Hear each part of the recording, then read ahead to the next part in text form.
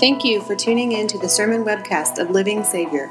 We are one church serving in 2 locations, Asheville and Hendersonville, North Carolina.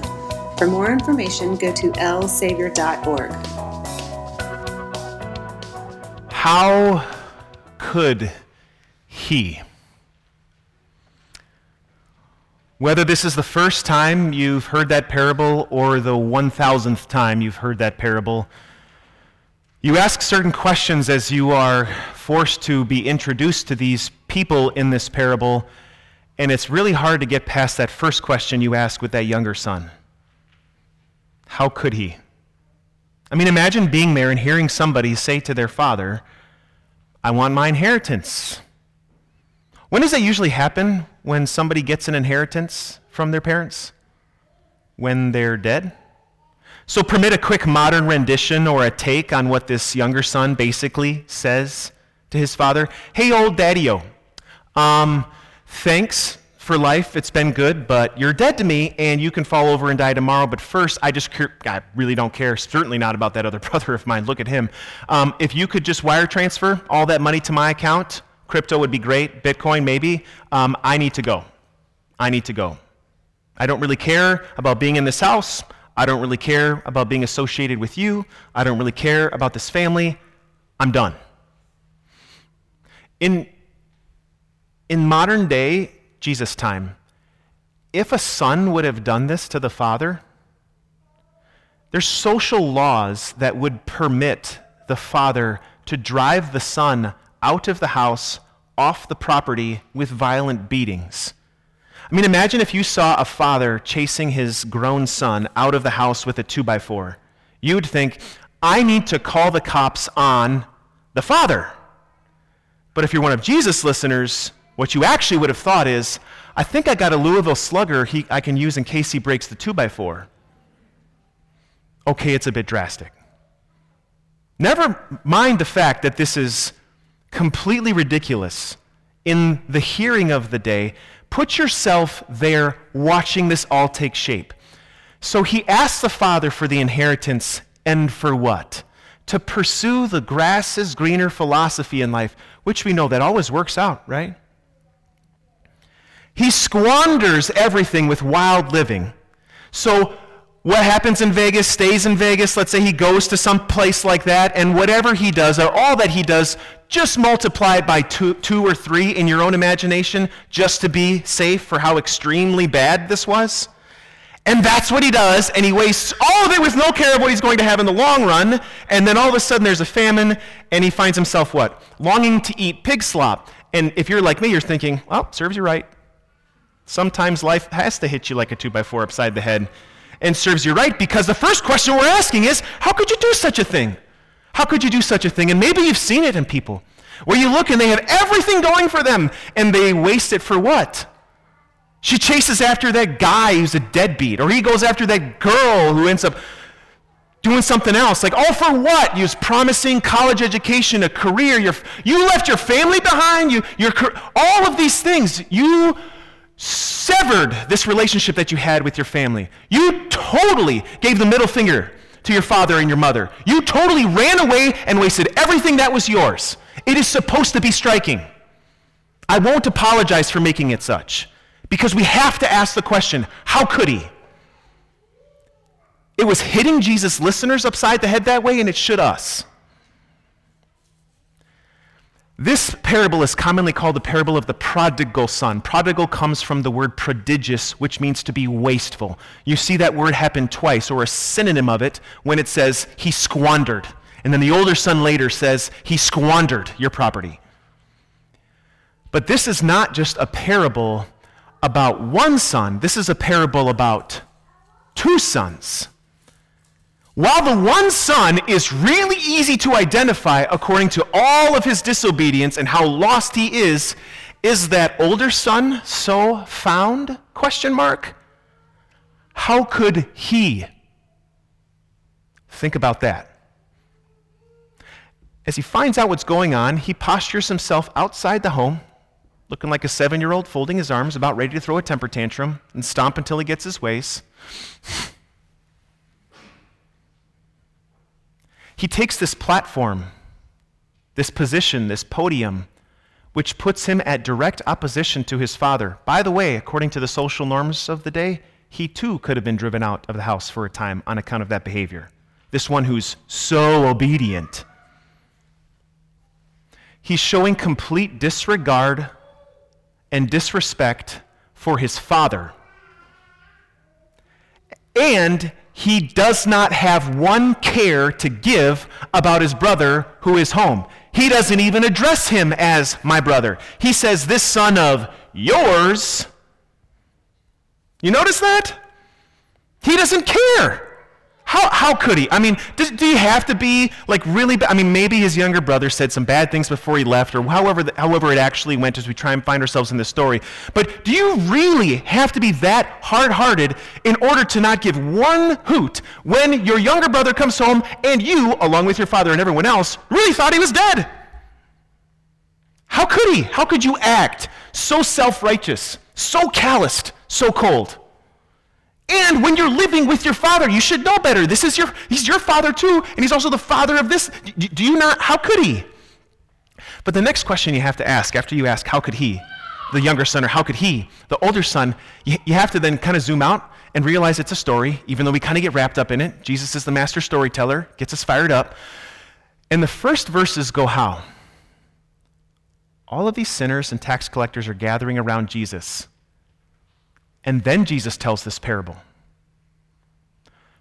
Did they get it? That's the next question you have to ask. Did they get it as he was describing them to a T? As tax collectors, they would sell out their family members and fellow countrymen, stabbing them in the back fiscally so that they could line their pockets and pay taxes to the enemy Romans who were enslaving, or at least controlling, the land of their day and their fellow people.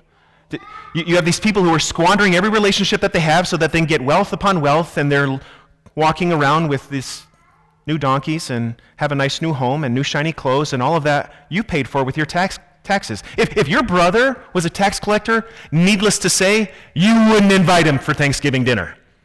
He would be dead to you. So these sinners, we're all sinners. We all come into church and we all need God's grace. No. This is like those people when you say their last name, everyone who kind of knows them kind of goes.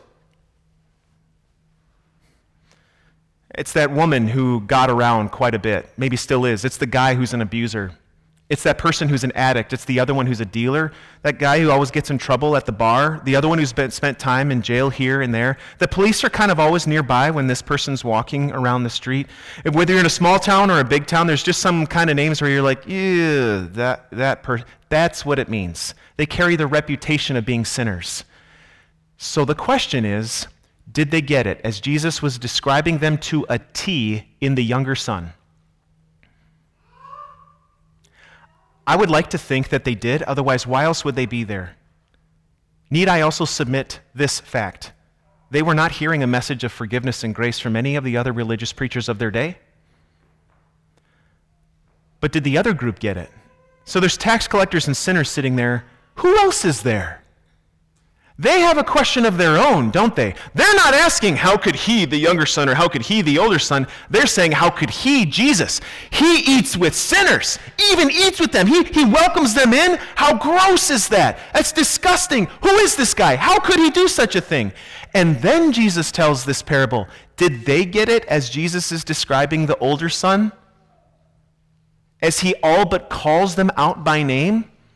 These Pharisees and teachers of the law who think that based on all of their life of obedience, the pomp and circumstance, the show of religiosity, that they look better than everyone, and they have these long, almost Pinocchio-length like snooty noses looking down in such pious manners on everyone who is not quite as holy as they are.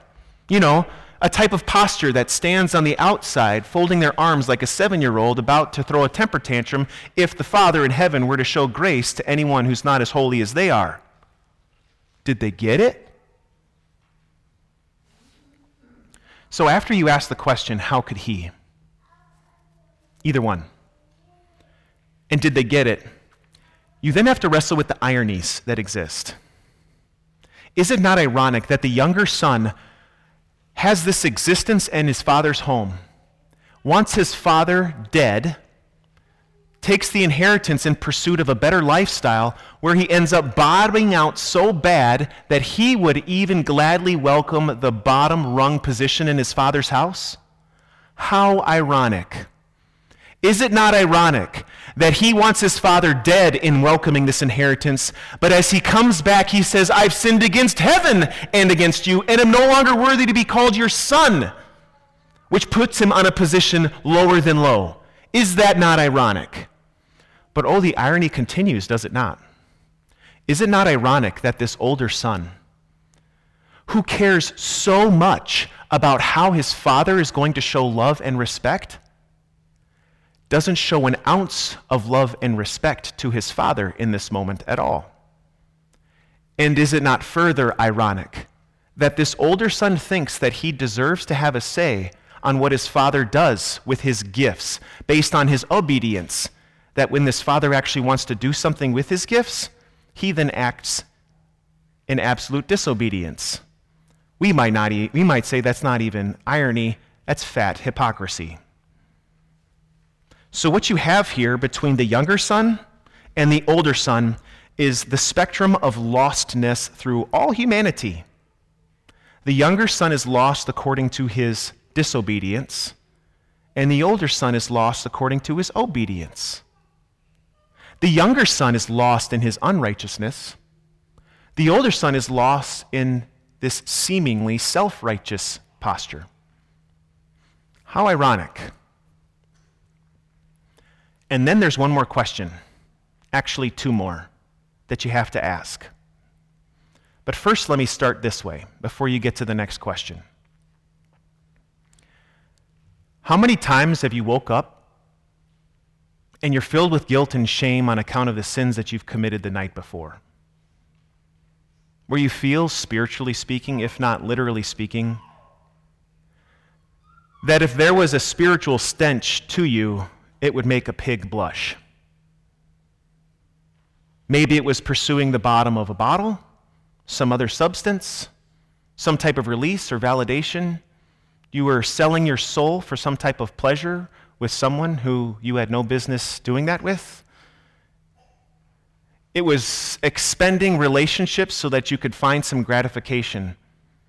It was writing off the checks of relationships so that you could find some validation or identity, all of which God has not given to you. And then when you start analyzing what that's been like for you, and I do for me, then we can easily ask ourselves not, how could he? But how could I? And who am I? Do we have anything better to say than, Father, I have sinned against heaven and am no longer worthy to be called your child? I would submit that for all of us in here, there have been times when we can identify with that position, where we know that according to our guilt and our shame, we have nothing to say. We might have this restitution plan, but there's nothing more to say except the question, how could I? Or who am I? I would also submit to you that that's a little bit harder for the second son, the older son, I should say. Allow me to describe it this way. How many times have you heard this parable explained or preached upon? And when this parable is preached upon, largely it's about this younger son, and we are so grateful when we get to welcome wayward sinners who are lost and they're a little bit worse than us. After all, look at us here. I mean, we're in church. Most of you showered this morning. We're looking pretty good. Some of you could have, used a little bit freshening up, but that's okay. I'm kidding. But for the most part, look at us. We're here. And so when we're able to welcome sinners home and point them to God's grace, then we're so grateful that those wayward and lost brothers can be brought back. And it's always called the parable of the prodigal son, not just in its misnomer, but also in our understanding of it. And when we understand it that way, we have totally missed it. We have totally missed it. Pardon me for saying this strongly, if you think that up to this point, this parable is largely about those other people out there who need grace more than you, you are the older son. It's you. It's me. That's supposed to be jarring. Oh, no, I'm not. Even the notion that right now you would want to respond or I would want to respond, nah, not really. That's it. That is the older son. It's like blood on the hands. That's it. There is a younger son and an older son that lives in each of us. I mean, think of it. How many times is it easy for us to think that based on our track record or our pedigree, how long we've been a member or our church attendance, the works of service or the nice things that we did to a person that was needy yesterday, that somehow we are checking boxes and climbing rungs in the ladder that make us more worthy of God's grace? That's the older son. Or that there are people out there that are in much more need of this grace than I am. That's the older son. Or I don't really need to, Jesus loves me, this I know, and that is all I need to know. I don't really need, that's the older son.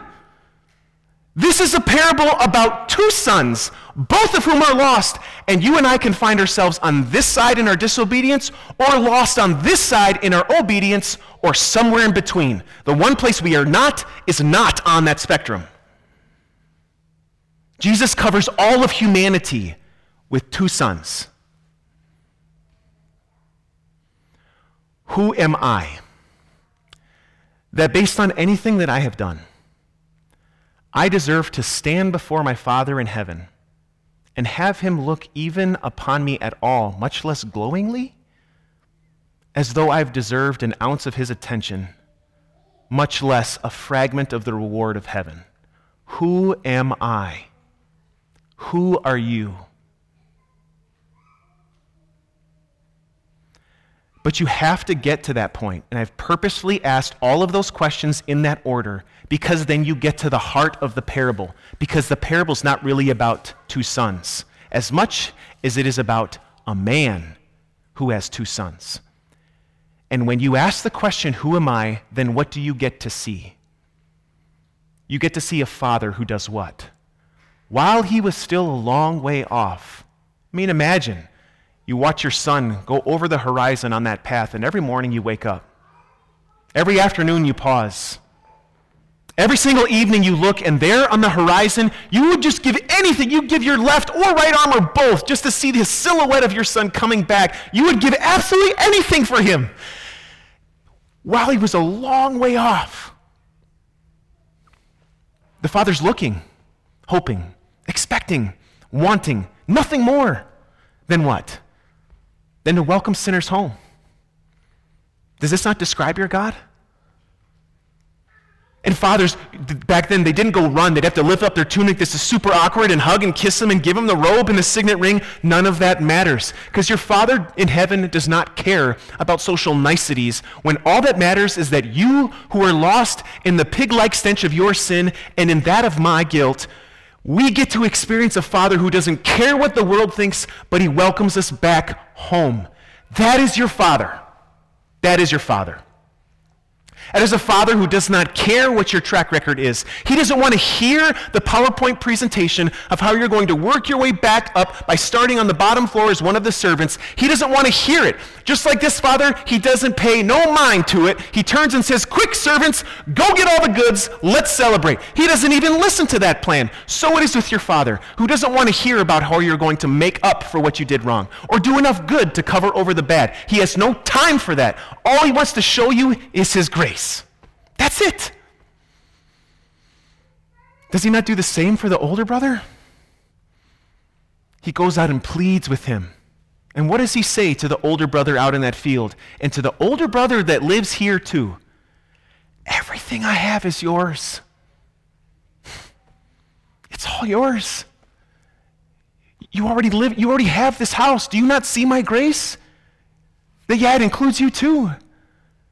Does this not describe your Father to a T for you and me, even lost in our self-righteousness, that God would seek us out to shatter, to rattle us and to shatter any cages we like to build around ourselves as though we have no need for God's grace? He comes pleading to us still. Why? So we would simply find ourselves resting in our Father's home. The question, the number one question you have to ask, look at me when I say this. How could God? That's the question. The only question that matters above all the others. How could God? When I know who I am and you know who you are. It's because of his mercy. And you know how that mercy was carried out? You can see a glimmer of it in the parable. The father didn't get his inheritance back. He didn't go to that distant country and say, hey guys, yeah, my younger son, he went cuckoo for Cocoa Puffs for a moment. Can we just kind of call this even and can I get my inheritance back? Because that's a lot of money. No, he doesn't. He still incurs the expense in order to welcome his sinner home. He is accepting the fact that he lost a son's inheritance in order to welcome the younger son home. He still says to his older son, everything I have is yours. There is an expense there. So where is the expense? When you ask the question, how could God? In order to welcome you home, he doesn't just deal in vagueness. He doesn't deal in a vacuum. There still has to be an expense. And where is that found? As an ancient preacher once put it, there is one more son that is not in the parable, but he is the one telling the parable. He is the one who is the Father's expense. He is the one who lived a perfect life of obedience, not to shove your face in your disobedience, but so that his righteousness would be like a robe that covers your life now and forever. He gave that to you in your baptism. He does more than just give you a signet ring that tells you you're part of the family. He has prepared for you a crown of righteousness, a crown of life in heaven that will never perish, spoil, or fade.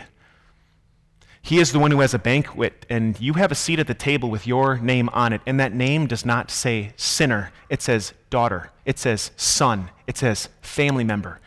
Jesus paid that price. He is the son who is the expense. He is the only reason that we have a Father who welcomes us back home, because of all the questions we can ask, no matter if we're weighing out the immense weight of our guilt, or we're struggling to see our lostness according to our supposed self-righteousness, our Father comes and pleads to us still that he is a Father of mercy. As we will sing in a moment, no matter how great our sin, his mercy is always and forever more. How could he? Grace. It is all grace, always. Amen.